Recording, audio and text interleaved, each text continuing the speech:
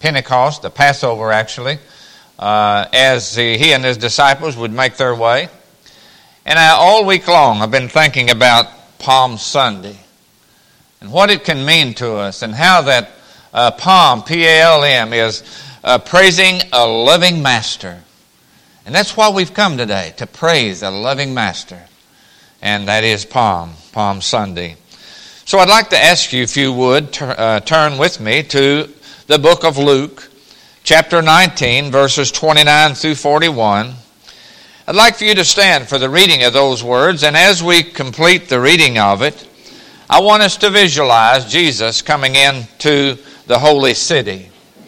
And as the story would tell us, about over in John especially, that they had palm branches that they would put before him. And so I have placed out some. I didn't have enough for everybody, but many of you, and I'd like to ask you if you would, when I conclude the reading of the story, and Sister Linda will complete the story with a verse that she will share. And as we do, would you please make way for Jesus and acknowledge his coming by the waving of the fern that you have today. And it came to pass, when he was come nigh to Bethphage and Bethany, at the mount called the Mount of Olives, he sent two of his disciples, saying, Go ye into the village against you, and the which at your entering ye shall find a colt tied, whereon yet never man is set. Loose him, and bring him hither. And if any man ask you, Why do ye loose him? Thou shalt say unto him, Because the Lord hath need of him. And they that were sent went their way, and found even as he had said unto them. And as they were loosing the colt, the owner thereof said unto them, Why loose ye the colt? And they said, The Lord hath need of him. And they brought him to Jesus, and they cast their garments upon the colt, and they set Jesus thereon. And as he went, they spread their clothes in the way, and when he was come nigh even now to the descent of the Mount of Olives, the whole multitude of the disciples began to rejoice and praise God with a loud voice for all the mighty works that they had seen, saying, Blessed be the King that cometh in the name of the Lord, peace in heaven and glory in the highest. Some of the Pharisees among the multitude said unto him, Master, rebuke these disciples. And he answered and said unto them, I tell you that if those should hold their peace, the stones would immediately cry out. And when he was come near, he beheld the city, and he wept over it. In John's Gospel, I just want to share a verse or two there with you also. John, the 12th chapter, verses 12 and 13. And on the next day, people that were come to the feast, when they heard that Jesus was coming to Jerusalem, they took branches of palm trees, and went forth to meet him, and cried, Hosanna, blessed is the King of Israel that cometh in the name of the Lord. Lord, I lift your name on high. Amen. Lord, I love to sing your praises. I'm so glad you're in my life. I'm so glad you came to save us. You came from heaven to show away from the earth to the cross. My debt is paid. From the cross to the grave, from the grave to the sky. Lord, I lift your name on high. Our Heavenly Father, our gracious Lord, our Savior, that wonderful one that came to live, to die, and to raise from the grave, to make it possible that we one day could have hope far beyond this world, that heaven awaits all who believe. And we trust, Lord Jesus, this morning, if there's even one here today that has not been saved, that today would be a day to acknowledge you as Savior, and that, Lord, they could have that promise in their hearts also. We praise your name today, Lord. Hosanna in the highest, our great and loving Savior. In your precious name we pray. Amen.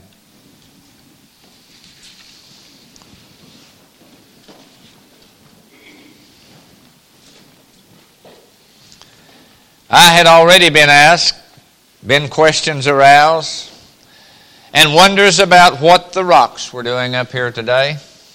It's not a reprimanding rock, if you was to go to sleep. It's not a stone that could do much of anything and is carved from the ground from which it was made by God Himself. You'll understand in a moment why I brought these two stones. Because I want to share the story of Jesus. The story that would lead Him from Capernaum on His way with the disciples to go to Jerusalem to take part in the Passover. A very special time for Jesus and for the Jewish people. Because they would reflect back on, even back in Genesis and Exodus, where it talks about the Passover that would be held, that God told Moses to put in motion. And that it would be able to have a remembrance of how that they passed from the Egyptian bondage into the land of promise on their way to the promised land that God had told Abraham they could have. But not only was it the Passover of the Red Sea, the Passover from the bondages of Egypt, but it was also the Passover, that Jesus would be called the Paschal Lamb, the lamb that was shed for the remission of sins. And it was on that day that the lamb's blood was spread on the doorpost, that the death angel would pass by the Hebrew children as they would come through the area and would smote those that did not have God in their hearts and minds. And so the Passover was very special in the very beginnings of the stories of the Bible, and it became even more special, I suppose, when Jesus Christ Himself became the final sacrifice of the Lamb that would take away the sins of the world. God instituted in the very beginning that it took a blood sacrifice for the remission of sins. But no longer when Jesus would come would it be needful that an innocent lamb and or animal would be offered for sacrifice, because Jesus would become that final sacrifice for the sins of the world. And I'm so glad today that I can claim that. But as we look at the story and Jesus coming in towards the city, we see Him pass by many places. He passed by Jericho to bring salvation to the last soul He could save before His cross would come. That man's name was Zacchaeus. And He would go on traveling on through miracle after miracle, parable after parable He would share with the disciples in a great big need in His heart to let them know why He came and why He was going. And so I know today it seems like as Palm Sunday, it's probably a week before Jesus would be arrested or crucified. And it is a time that we know that Jesus needed to come to the holy city of Jerusalem. And by the way, Jerusalem indeed was and still is today a special place in the mind and hearts of Jesus, God the Savior, and God the Father, and God the Holy Spirit. But I believe that as Jesus would come near the city, He would feel like that there was one special need He wanted to do, and that was to show people He had come. And that He was coming in the name of God the Father, that He was coming because He realized that salvation was going to be able to make possible for people to go beyond the grave to the skies, as was sung. And I just like so much to read this story. And verse 38, I guess it is, said, "Blessed is he that cometh in the name of the Lord, peace in heaven and on earth." And God did not just send His Son to make salvation possible, though that's the grand of grands. God did not just send His Son to have a way that we could live after this life, and He did, and praise God for that. But He came that we might have an abundance of earthly living, that we might have a joy in being alive and in a world that was created by God, in a world that was made so well by the hands of our Maker, that we can understand that Jesus wanted to cap that with crucifixion and with pronouncing a love in a dimension that the world had never understood. And even yet still, when He came and gave His life, still man was not able to comprehend the magnitude of what God had done. And I don't know about you, I'm a child of God. I've been saved by the grace of God. I've been made atonement for my sin by Jesus Christ my Savior. And I want that to just stay embedded in my heart, but I also want to tell others about that joy. I want you to know that's one of the things that you are called to do, to tell others about Jesus and how the blessedness of believing in an almighty God. But Jesus knew as he would get closer and closer to the city that some would celebrate his coming. But he also knew that there would be hatred in the air, as he'd already experienced some ridicule and some hard times. And I've often thought, when Jesus got close to coming to the gates of the city, was he sad? Was Jesus almost ready to burst out in a horrifying cry? I think maybe at times he was. But I also think sometimes that it was on high notes, as he would tell the disciples many things and instructions he wanted to leave them, as he would say that, I want you to go and tell others about what has taken place. It is not going to stop here, Peter, James, and John, and others. It continues. And he gave the Great Commission to go into all the world and preach the gospel and tell others about what I'm doing and what I have done. I was just thinking this week, all week long, I've been in the different gospels that shares about the gospel, about the story that Jesus came into the city. But I seem to always center in on the fact that Jesus came to the edge of the city.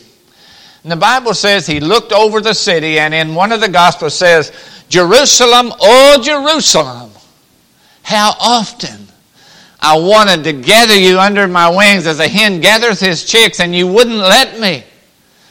And you know, that broke my heart, because I'm wondering if there hasn't been times in my life that I know that Jesus wanted to gather me under his care, and I reluctantly walked in selfish ways. Have you been there? I'm sure we all have. And I'm sure that Jesus maybe has been saddened by our response to what he wants us to do. And so the question comes, have you made Jesus cry lately? Have you made Jesus sad lately in your life of what you have done and said? I'm sure that we all could say, oh, I'm afraid so.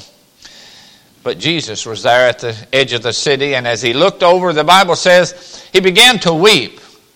But as he stood there, and the disciples and others that came out of the city to welcome the Savior and that knew who he was and why, they began to rejoice, as we read, and began to praise God. And blessed is the man that come in the name of the Lord, and Hosanna, and they cried out the more. And some of the Pharisees tried to get Jesus to cause his followers to hold it down a little bit.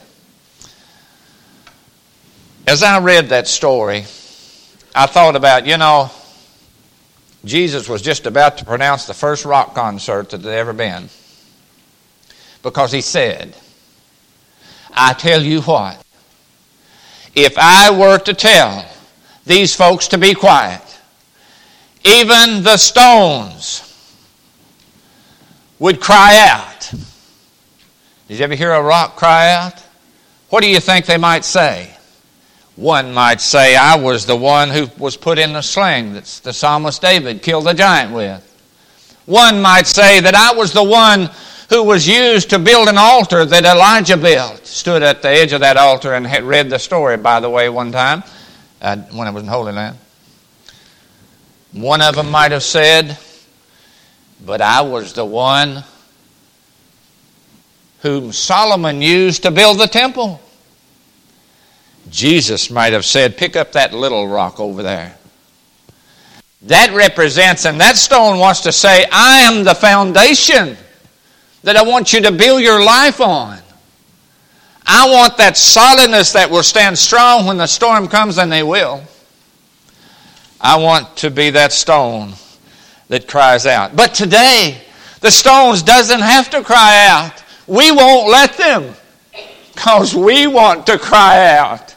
We want to be the one to cry, Jesus. We want to be the one that says what the stones might say if we didn't. So if you don't want to hear the noise from the rocks this morning, praise God. Thank you, Jesus, for what you did and for your coming. John's Gospel talks about how that as they came in towards the city, that they sent someone, and even their Luke's account here also, as they sent two of the disciples to go get a animal, a donkey, or whatever it might have been, to ride into the city on. And you know what? I think about that a lot. I think it'd been kind of neat, Jesus riding on a big white horse. But he didn't come in a commanding, demanding leadership way, but he came as a humble servant on a meekly animal, on an animal that's, the old saying is, dumb as a mule. But on something that was not even worthy maybe for the Son of Man to sit on. But Jesus came with a humble entrance that he would lift up the poor, the downtrodden, the ones that could know without trouble with things of the world of what Jesus was trying to do and say. So as they began to praise a loving Master, Palm Sunday was born. It was born in the hearts and minds of the disciples, and even still continues to be a very foundation, the very launching pad of our salvation, the very thing that we stand on today because of the joy that we have in our souls, because it's been saved by the grace of God, and all because of what Jesus did that day. He was about to give his life, and just a week before, he would enter the city, and there's many stories told as he got into the city and found his temple being used in the wrong way, and he drove out the money changers, and several stories there. But as I tried to pick places in the Bible to share about Jesus' entry, his triumphant entry. By the way, just before he got there, and I've shared it recently, it was also that there on the mountain that Jesus took his disciples and was transfigurated. You see, before Jesus wanted to make that triumphant entry with the presence of God, the main part of it all, he had to get close enough to God to let the love of God reflect through him, that they not only seen a man, but they seen a Savior. They seen the Son of God pronouncing with loud tones of love what it took for him to present salvation. You know, one of the things that I feel a lot of times when I read the story in Easter season and read the story prior to the coming of the cross, I often wondered, Lord, I'm not even worthy to say any more about you. You've said it all, and what else could I say, and what else could I ponder with? But I kept saying, Satan thought he had won. Satan thought that he was getting close enough to the cross, but he was just about to sever the Son of God, and he would do that through one of his own. Satan thought, I'm sure, I know someone that will betray Jesus, and it's Judas. And Judas indeed would be the one to do just that, for he sold the Son of Man for just a few pieces of silver.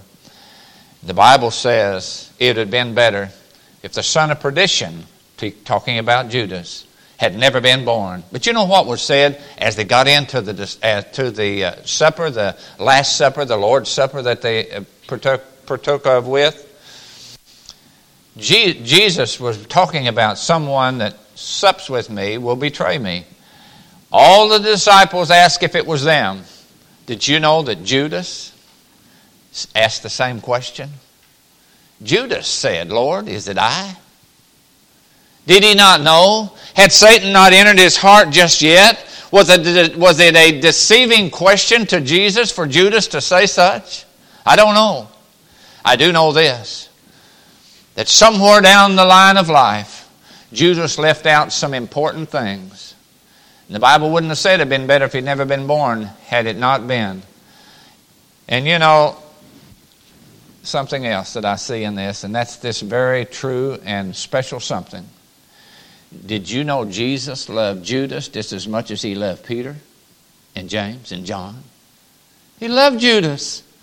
He loved Judas, and he had striven or had strove or whatever the word is to get Judas to change his ways. He realized that he was walking in that direction, and what else could he have said or done to cause Judas to not have done what he did? The crisis that Jesus bore on the cross was such a time of trouble, but it was a spiritual growth mark. And I say that to say this because sometimes we have crises in our lives, and they are spiritual growth marks in life. Because you see, if we had it all a bed of roses and no troubles, no trials or tribulations, we wouldn't even need faith. But we need faith because we follow by faith, not by sight. You know, if we seen it all, could understand it all, we wouldn't need faith whatsoever. But faith lifts us into the realms of God's presence that He might touch us and use us as He would, as He will. Read a story about a barge, a loaded barge in the New York harbor had sunk. And they tried with machinery after machinery to lift it. The cranes and all would go down, the divers would hook to it, and they could not lift that loaded barge. And so someone, a special engineer of God, said, bring another barge and set it beside this one. And let's watch close. And when the low tide comes, hook the barge real quick. You know what crane lifted that loaded barge? It was God's crane. The tides of the river, the tides of the ocean would raise that barge and bring it to surface. That's the power of God in your life. That's the power of God in my life. To be able to be raised by the powers of God, none other is greater than the power of Almighty God. And so the power of the cross is ours today, because we want to praise His name. And we know, Lord, that You'd rather hear us praise Your name than to hear the sounds of rocks shattering in the distance. So let's not let the rocks make noise today, because we want to say, praise Jesus. Praise God. And I just love the song, oh, what a Savior. Oh, hallelujah. Oh, hallelujah. That's Jesus. So I want us to have an invitation hymn this morning before we enter into what Jesus did, and we want to follow Him by partaking of the Lord's Supper. But I want us to just have an invitation hymn that would beckon us to come to the table. Not that we're worthy, but that we're willing. That's the call. And I am worthy, and you, child of God, through our Savior Jesus Christ. Would you bow with us in prayer? Our Heavenly Father, Lord, we thank You today for Your love. Just runs over and over in our minds and hearts, Lord, of what You was willing to do that we could have salvation. But Lord, we just pray if there's someone here today that hasn't been saved, that Lord, just the thoughts of Your will for everybody to come to know Him, just the thoughts, Lord, of what You were willing to do that would cause someone to say, I need a Savior like that. Oh, what a Savior He can be to you today if you need salvation. Whatever that need is, the child of God, if there's a need to move closer into God, to get close enough you can hear what He wants to say to you. Let's muster up your faith to be willing to follow when you hear. God, bless us in this, Your invitation. In Your precious name we pray. Amen.